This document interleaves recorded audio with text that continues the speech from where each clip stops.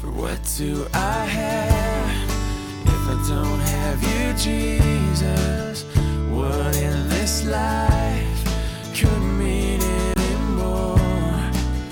You are my rock, you are my glory, you are the lifter of my head. Hi, and welcome to the Rock Podcast. It's time for some more wise sayings brought to us through the pen of King Solomon and by the inspiration of the Holy Spirit. Now let's join Pastor Ross with a study going through Proverbs chapter 20. Heavenly Father, we thank you for your great love. Thank you for being here tonight by your Holy Spirit. Father, truly you have things to say to us. You have comfort for us. You have correction. You have exhortations and warnings and commendations even, Lord. But help us to hear what your Spirit is saying. In Christ's name we pray. Amen. It's been said half of being wise is knowing when you're foolish or where you have foolish tendencies. And it's really about self-awareness. It's so foundational. And the Bible is a great help with that. James chapter 1, James calls through the Holy Spirit the Word of God a mirror for us, and that we can look into the Word of God. It judges our hearts and our attitudes and shows us what we truly are, where we need to grow.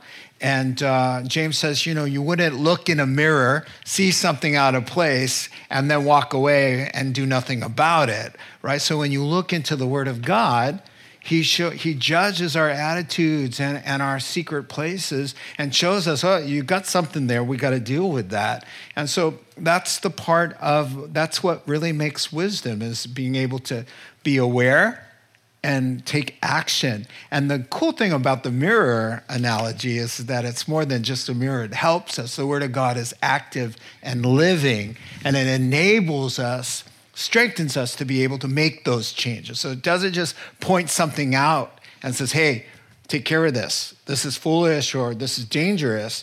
The Word of God enables us as we decide to cooperate with him. He enables us with strength. And so we're about to look into the mirror again here in chapter 20 with these fast-moving Proverbs, 1 and 2 sentences of wisdom, little sermonettes, if you will. We're going to take a look at this and now look in the mirror and see what the Holy Spirit finds. Verse 1, wine is a mocker and beer a brawler. Whoever is led astray by them is not wise. All right, so we're off to a pretty good start here tonight. Here is a warning not to let something that God has made a blessing, intended a blessing, to let it become rather a curse. So Psalm 104 praises God for the wine that God gives to gladden the hearts of men. And so he meant wine to be a blessing. It can gladden, or here in this verse warns us that it can also sadden. And so we don't want to be led astray by excessive drinking of wine or beer. And so the two adjectives here, wine is a mocker, meaning that those who are intoxicated tend to be loud and rude and obnoxious and mocking, that kind of attitude or behavior. And of course, to become aggressive or belligerent is what brawler means. And so whenever you have bar stools crashing over guys' heads, you know that too much beer was involved in the situation. Now, led astray is the key, right? Just like physical intimacy is a blessing. It's meant to bring joy, right? But it can either bring joy or a nightmare. It depends on how it is used in our lives. And so this is the essence here. Speaking of led astray is the key. Reader's Digest little thing about alcohol. Dear alcohol, we had a deal where you would make me funnier, smarter, and a better dancer. I saw the video. We need to talk.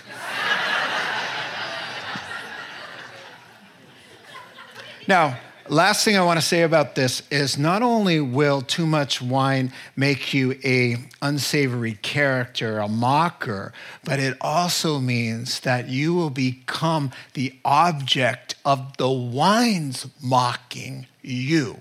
So, for example, along the bike trail, they call it bum alley. The actual term, the reputation, is that you go down the bike path and lives are strewn all over the place, just laying down in piles of garbage, just every 10 feet. There's somebody there, and there's a bottle, always a bottle, and a paper bag, And what this verse is saying is, check out the bag, look at the mess, look at the train wreck of the person, put the bag to your ear, and you'll hear laughter. The bottle laughing at the fool who was led astray. Verse 2.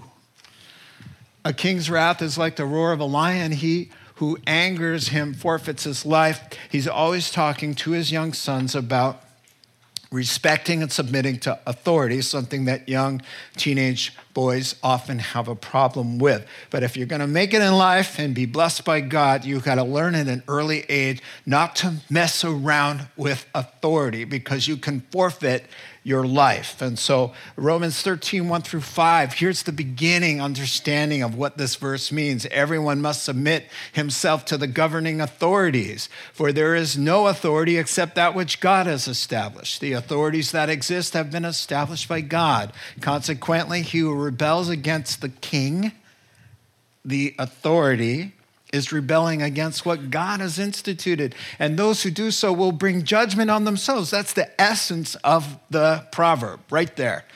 Verse 3, for rulers hold no terror for those who do right, ideally, but for those who do wrong. Do you want to be free from fear from the one in authority? Then do the right thing and he will commend you, for he's God's servant to do you good. But if you do wrong, be afraid, for he does not bear the sword for nothing. He's God's servant, the agent of wrath, to bring punishment on the wrongdoer. Therefore, it's necessary to submit to the authorities, not only for possible punishment, but also because of conscience. Now, flip back to verse 2 again, right? A king's wrath, the leader, the authority, the governing system, is like the roar of a lion. He who angers him forfeits his life. That's the understanding there. So, and you do not want to anger and oppose yourself to the King of Kings, because then you truly do forfeit your life. But learning how to submit to God comes by learning how to submit and obey the rules when we're younger. So verse 3, it is to a man's honor to avoid strife, but every fool is quick to quarrel. So the wise person is masterful at avoiding unnecessary conflict, which is most of what we deal with in a day's time. Now, we do have things that we divide over. We never compromise over doctrinal error or immorality, but smart and honorable people are peacemakers. They just don't want to pick a fight or correct all the time, or always have to be right, or always have to have the last word. Wise people know how to sidestep a possible conflict or entanglement of some kind. They just enjoy peace. They don't have, it's like a husband and wife talking, and the husband says, we lived in Cincinnati for 3 years, and the wife rolls her eyes, harumphs, and says, actually, it was 2 years. What was that about? Really? So the look on the guy's face is like, he's embarrassed. Again, you always have to do that. Why? And let's get the wife in trouble now, or the husband in trouble now. It can go either way, but do we always have to pick every little thing apart? Fools do that. Wise people cut slack and grace and merciful. And they're sidestepping all day. They're playing dodgeball all day long with dumb things people say or things that could be corrected, but they're not important enough to make an issue about it. We're all guilty about that, and I can tell by looking at your faces. Verse 4. you get this look. You have no idea because you're not looking at yourself. I'm looking at you, and yeah, so I can tell stuff. A sluggard, here we go again, does not plow in season, so at harvest time he looks around, but he finds nothing. Poor baby. Now, yet another truism about the sad results of being lazy. And so, listen, here's the observation. To achieve anything in life, first the hard work. If you want to win the gold medal, or you want the job promotion, or you want a nice harvest, you're going to have to do the necessary work to obtain that. And here's the irony of this verse, is the guy won't do the hard work, but when Thanksgiving rolls around, he looks around, and he's almost surprised, like, where's all the stuff? Where's all the trimmings? And he wants it. And you know what he's going to end up doing? He's going to invite himself over to your house where you did the hard work to prepare, right? And so this is just one more exhortation to not to be that kind of person. Son, that's what he's saying. Son, don't be like that. Verse 5, the purposes of a man's heart are deep waters, but a man of understanding draws them out. It's easy to be a superficial person, and something wise people are not. So he's saying, listen, introspection, to do a little digging, it requires us to slow down, be thoughtful, be prayerful. It's a lot of work not to be a shallow person who just wakes up in the morning and just goes through life about this deep. Some people, this deep. He says, that's foolish. Because life is down deep, and the wise person who is understanding, cooperates with God, is reflective, somewhat analytical. We don't need to go crazy analytical like me. I tend to want to analyze every little thing. How many people are overly analytical? Raise your hand. Okay, well, we have some pretty healthy people in this congregation. That's good. Verse 6. Many a man claims to have unfailing love, but a faithful man who can find? And so here's the axiom here. Talk is cheap. Talk is cheap. All right, I'll be there for you, man. When the chips are down, you can count on me. You need help moving? I'm there on Friday night. I'll be there. I'm there for you. And so here's, how about this one? I, Jack, take you, Jill. To be my lawfully wedded wife, to have and to hold from this day forward, to love and honor and cherish you in sickness and in health, in good times and bad, for better, for worse. You said it. You made that promise, for worse. And sometimes it's going to be worse. Everybody claims, I do. But who can find a faithful guy? Who can find a faithful gal? Who can find the guy who's actually going to show up when he said he's going to show up? He's just asking the question, verse 7. The righteous, those right with God, lead a blameless life. Blessed are his children after him. Walking with God or not walking with God will impact others. Everything we say and do impact others. And everybody, when you get into a sinful, self-righteous, self-centered, mode, we say, it just affects me. No, your life can impact generations. And so he's just saying, listen, when a child grows up around not perfect, blameless means not perfect, but perfectly surrendered. They're just the genuine Christian who loves God with everything they have, and they fall short, but they're just blameless. They're not living a double life, right? That impacts a child, and that impacts the way they live, and then that impacts their children. Do you know Jeroboam is the dude that split the kingdom from Israel divided into two nations, Israel in the north, 10 tribes, and Judah in the south, 2 tribes. But Jeroboam is the guy who divided the nation. And there were 20 kings after Jeroboam won. And none of them were good. And after almost all of them, it says, he did evil in the eyes of the Lord and followed the ways of his father, Jeroboam. His father, Jeroboam, we count 15 guys back, right? But no, you can impact. Jeroboam impacted 20 generations. You can do the same, good or bad, good or bad. Verse 8, when a king sits on his throne to judge, he winnows out all evil with his eyes. So he's talking to sons who are heirs to the throne, and he's saying, listen, you're going to have sons, leaders, heads of households. You're going to have to learn how to be discerning of right and wrong and good and evil.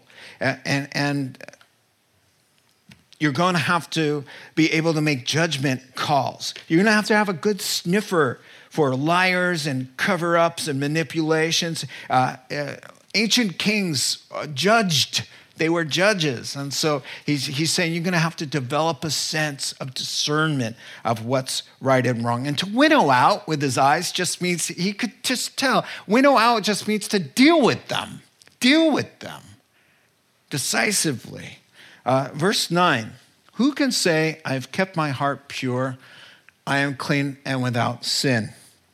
A little reminder that a small amount of humility is in order in all of our lives. God's people are quick to become self-righteous. It's so hard. Dave Galindo and I were talking about this today. We were at a place where there were a lot of broken people. And it was so tempting to just look down our noses at them because they have self-inflicted wounds and problems and all kinds of chaos and drama and trouble and obnoxiousness.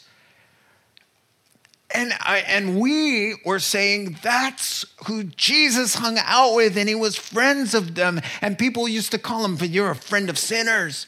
And he'd say, thank you very much. That's sort of a compliment. That's why he came. And so there's a fine line between knowing right from wrong and judging good from bad and then having disdain. But if you embrace this, that you don't keep your heart pure, nobody in this room has. He's just saying, who can? Who can say, I'm pure, I'm keeping my heart pure 100% every single day? You can't say that. So join the rest of us broken, limping along in the right direction kind of people. And what it will do is keep the disdain to a low level. Because there, but the grace of Almighty God, go you and me. The only reason I wasn't in that crowd is because Jesus, for some unknown reason, reached down, opened my eyes, and plucked me out of that nightmare. It's the person who doesn't get this that is short-tempered, judgmental, and just not a lot of fun to be around. Amen? Verse 10. Differing weights and differing measures, the Lord detests them both. So if you missed the last 15 times he said this, this is about scam artists who would rig the scales, right, so that they could get a profit but do it by fraud. And the Lord says, once again, I hate that kind of stuff. Just hate it. So be careful with your taxes. Be careful when you sell stuff on Craigslist. Just be careful. Because he expects us to be honest. Verse 11, even a child is known by his actions, by whether his conduct is pure and right. There's some different renderings here. I think this has got it right. The proof is in the pudding. So in the end, people can say whatever they want about themselves. I'm this, I'm that. You know, you can claim what you want. But in the end, you will be defined by what you do and what you say, not by what you claim. And so he's saying, you can even see that with a little kid. You know what's going on inside the little kid by what the little kid is doing. So Jesus uses almost this same proverb when he says, he's talking about John the Baptist, and he's talking about his ministry to the Jews. And he says, you guys are so difficult to please. First of all, we have John the Baptist who came living kind of a ascetic kind of life. And everybody said, he's got a demon. He's demon-possessed, right? And some other things. And then the Son of God comes, and he's eating and drinking wine, and they call him a glutton and a drunk. So he says, we came and we sang a party song and you didn't dance. And then I sent John and John was singing a dirge and you didn't mourn. Right? So then he says, but wisdom is proved right by her children. Here it is again.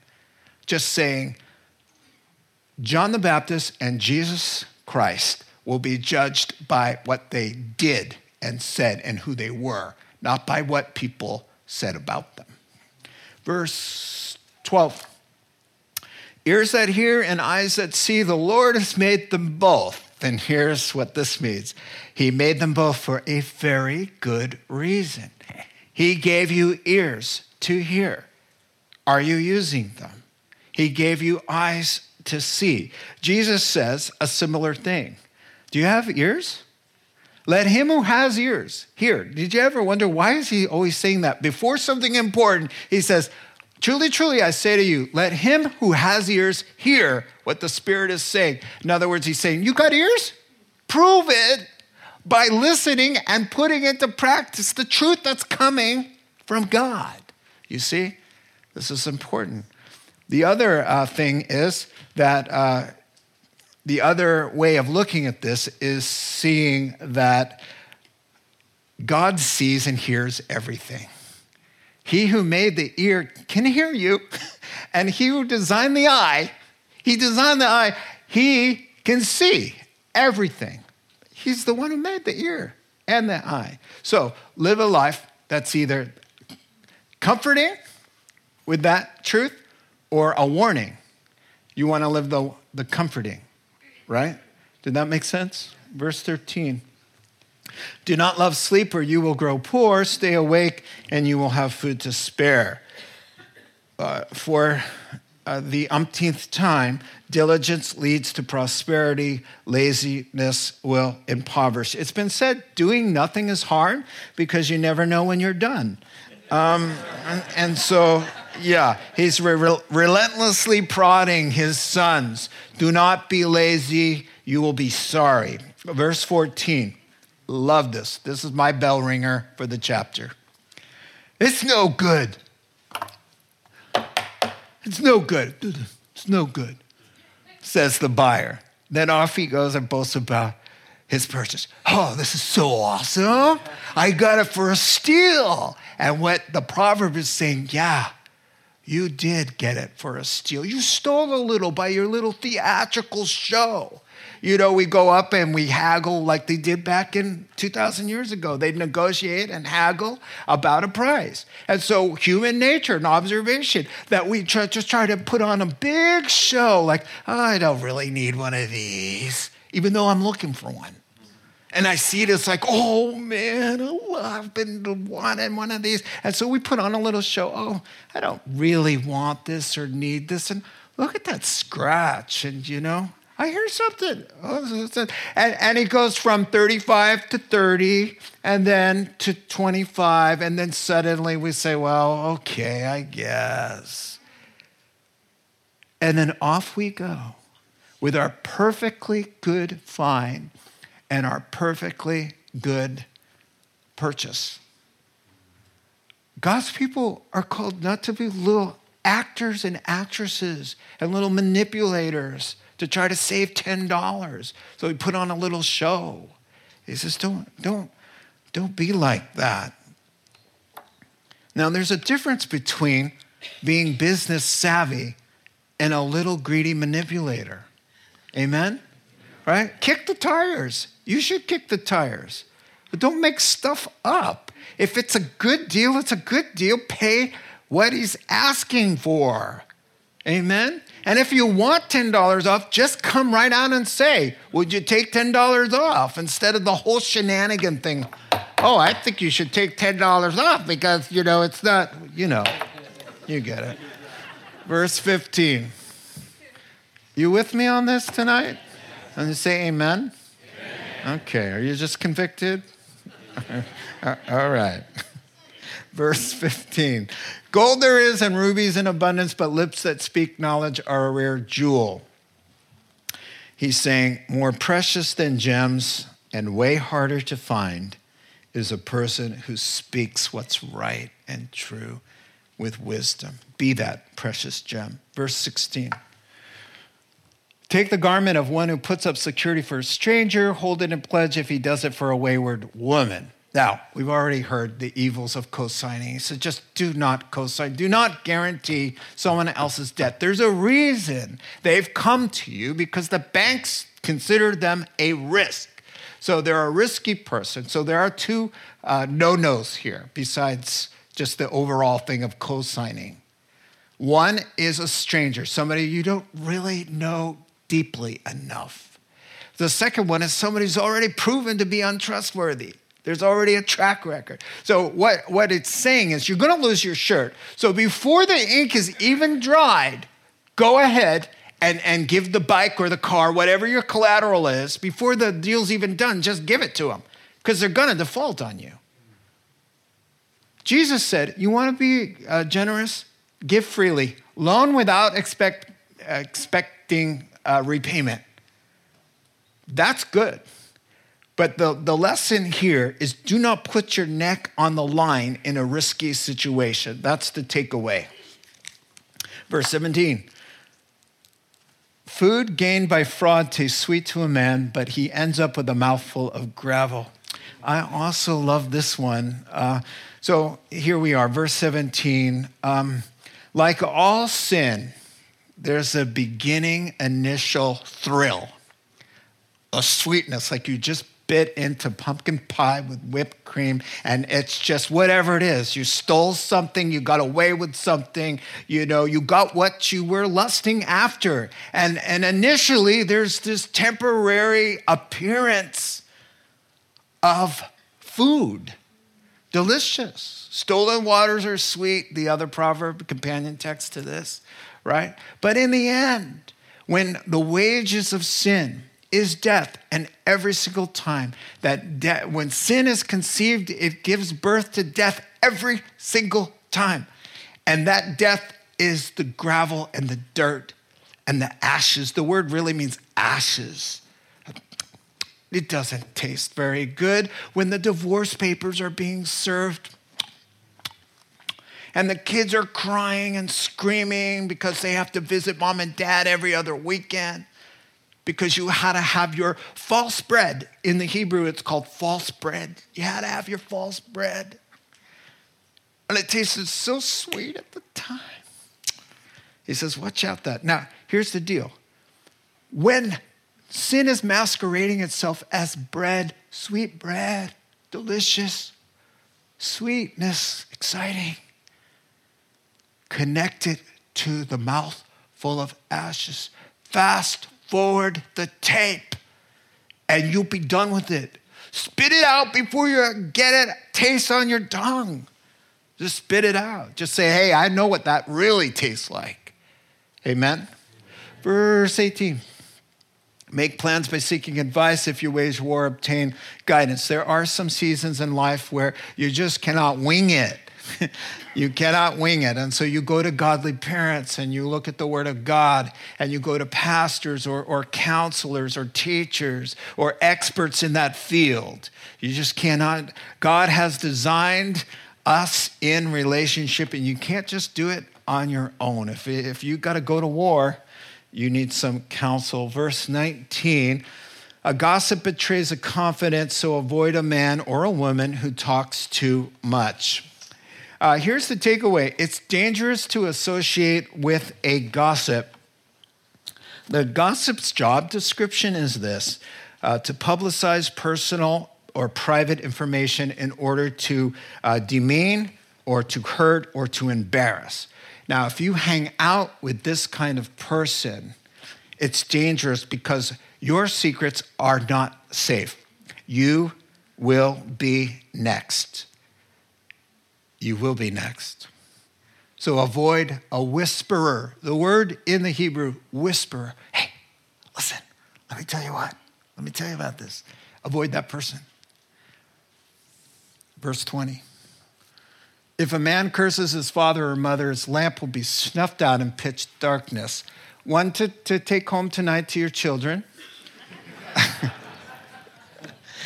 God has a thing about honoring your father and mother. You know, it did make the top 10. It made the fifth one, right? This kind of behavior, showing contempt for mom and dad, was punishable by death in the Old Testament, Exodus 21. Now, why? Why? That just sounds crazy. Listen, parents stood in the place of God.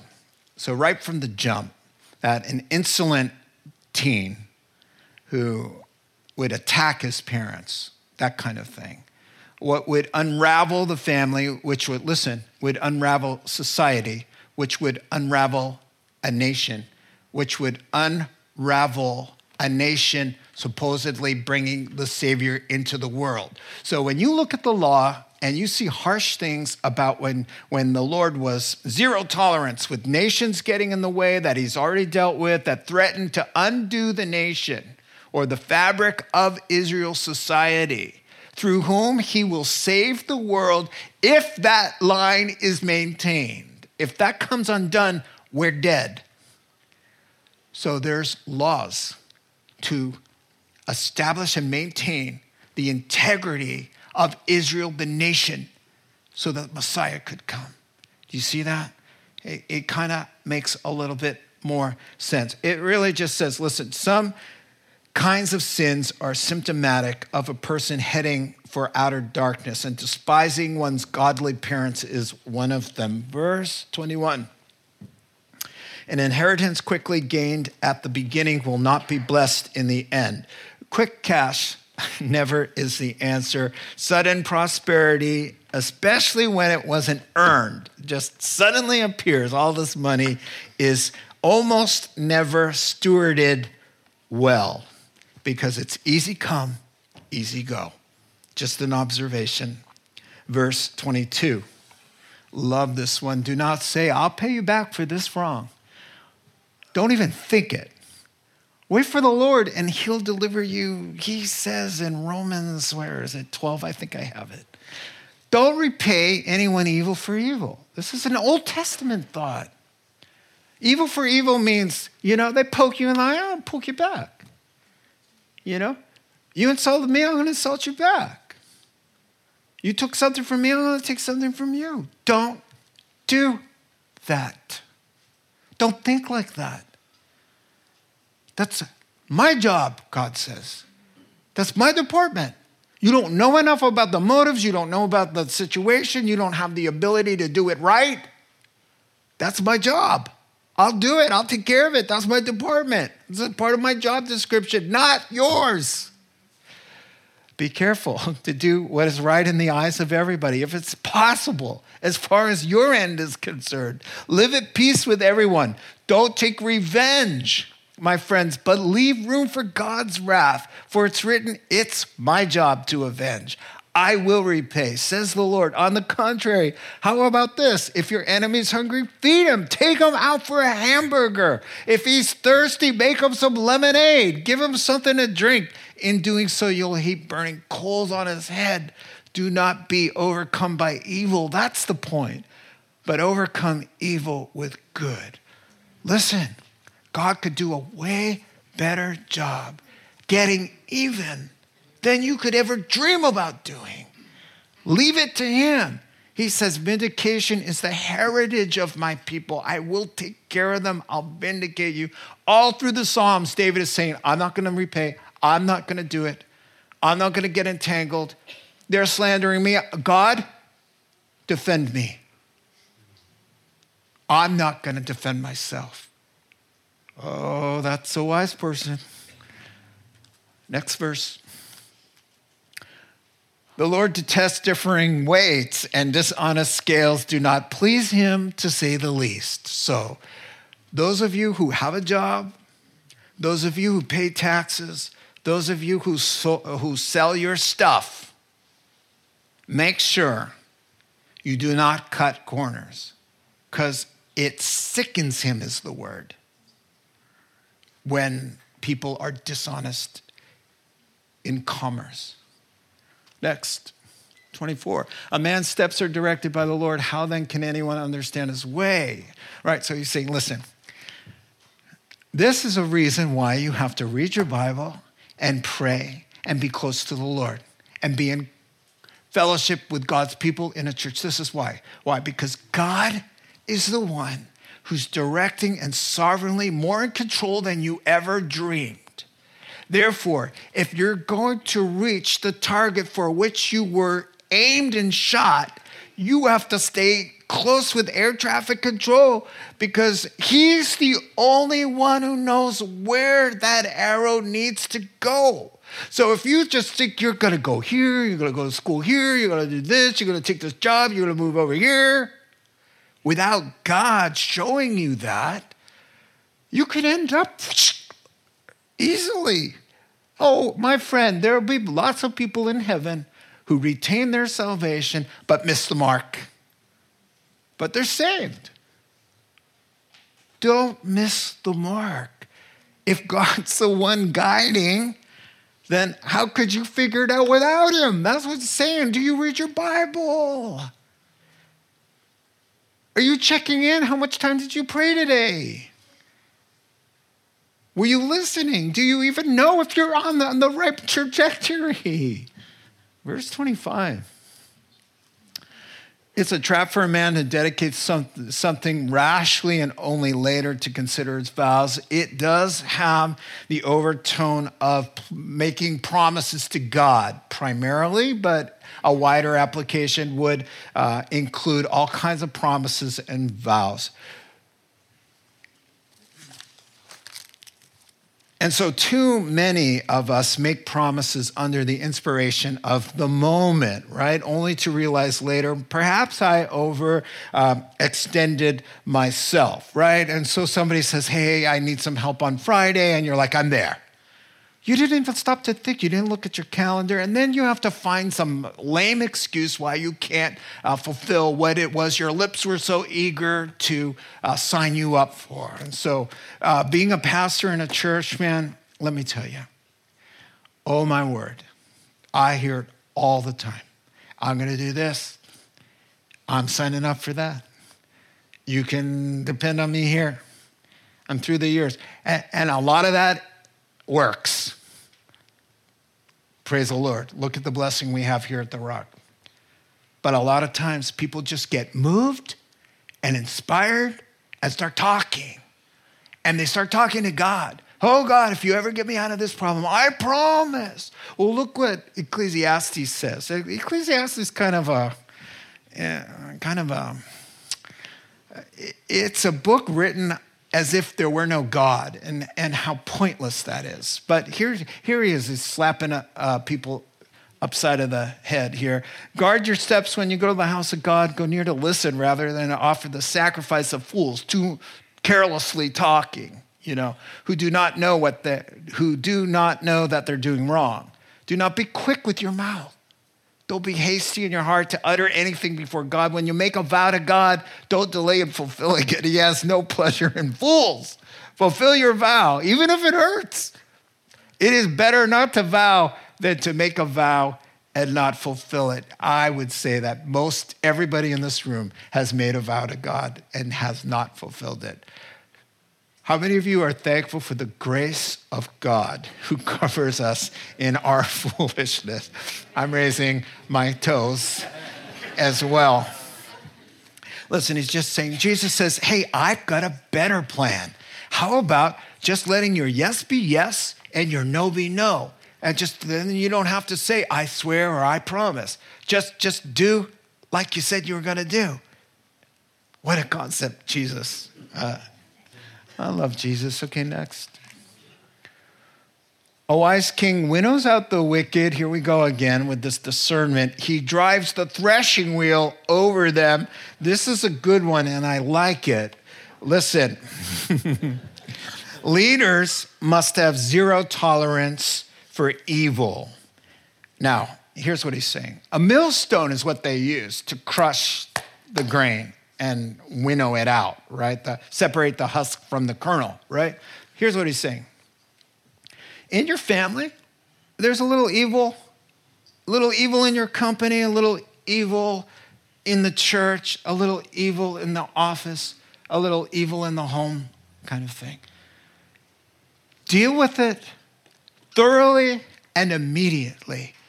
Crush that thing out, or it will crush you.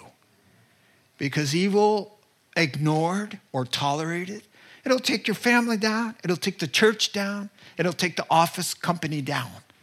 So he says, listen, a wise king understands. He's kind of a leader, the head of household, the person who has the power. When it's in your power to do something about evil, you need to do it. Verse 27, the lamp of the Lord searches the spirit of a man. It searches out his inmost being. Well, this is an easy one. God knows us inside and out, which is either a comfort or a warning again. So let's live make it a comfort. Verse 28, love and faithfulness keeps a king safe. Interesting.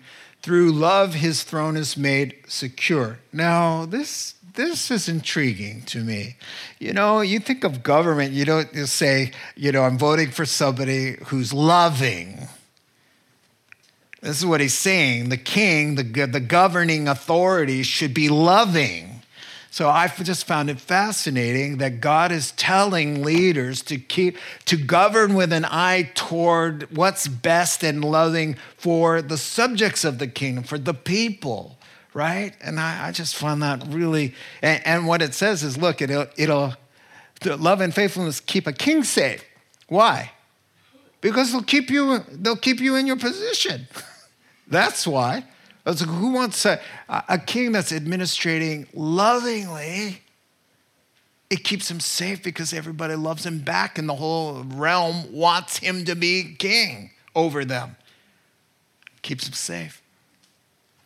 29, the glory of young men is their strength, gray hair, the splendor of the old.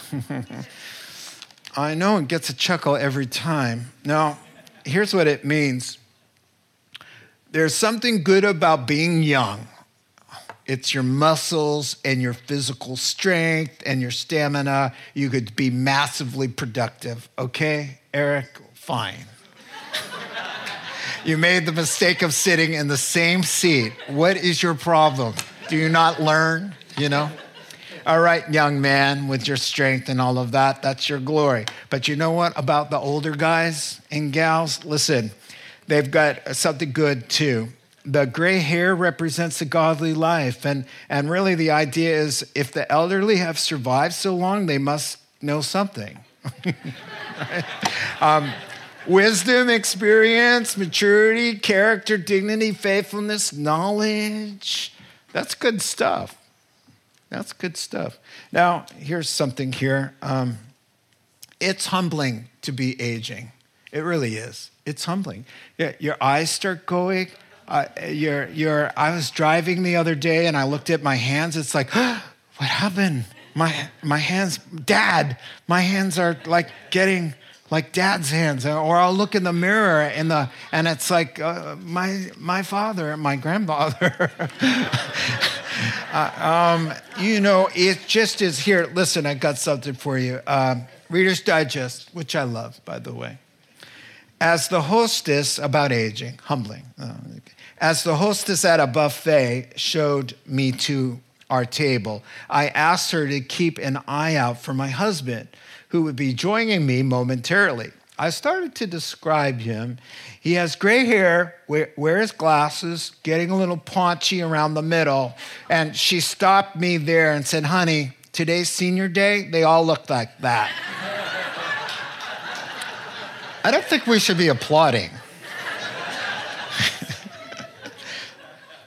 A nominal chuckle would be fine.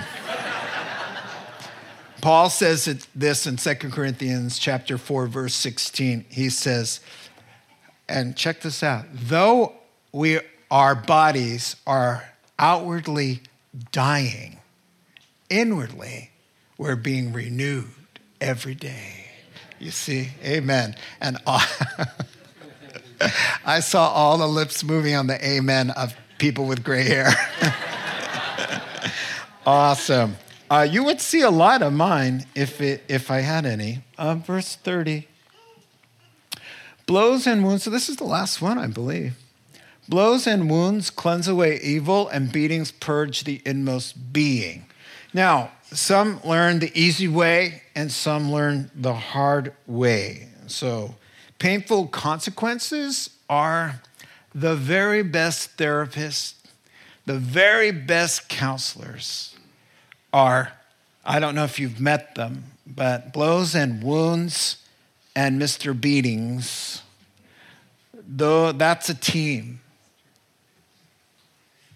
And it just wakes you up. I guess the definition of a fool is somebody who could take a beating for self-inflicted foolishness and never catch on. The evil's never cleansed out. There's no reformation.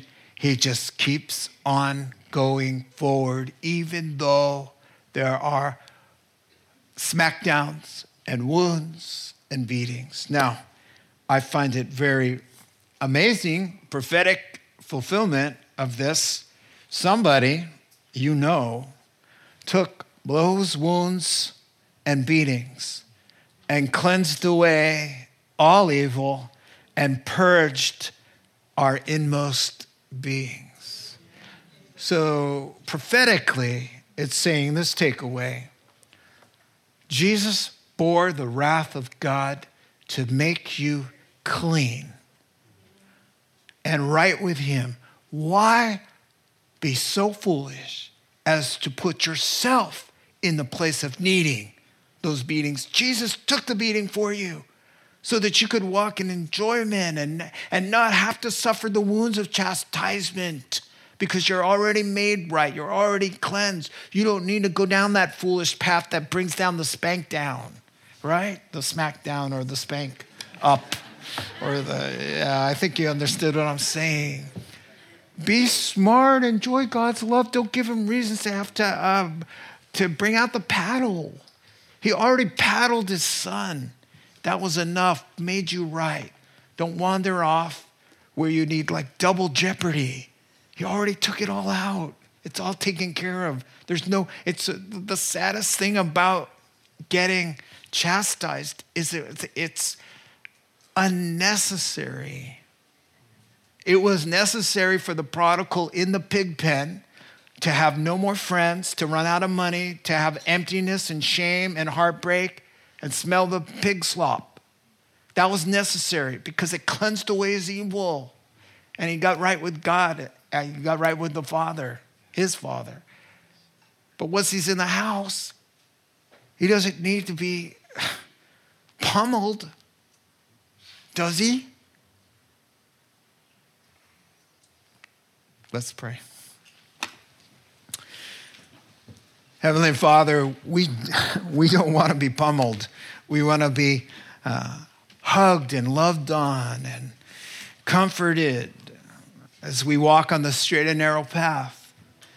We just thank you for the wisdom available to us in the Word. We were mightily convicted and mightily encouraged tonight just hearing your Word, and just comforted to know where we fall down, you cover us with grace, and the righteous person stands after every time they fall. We fall 7 times, we get up 7 times. Thank you for your grace and your love. In Jesus' name, amen. You have been listening to the Rock Podcast.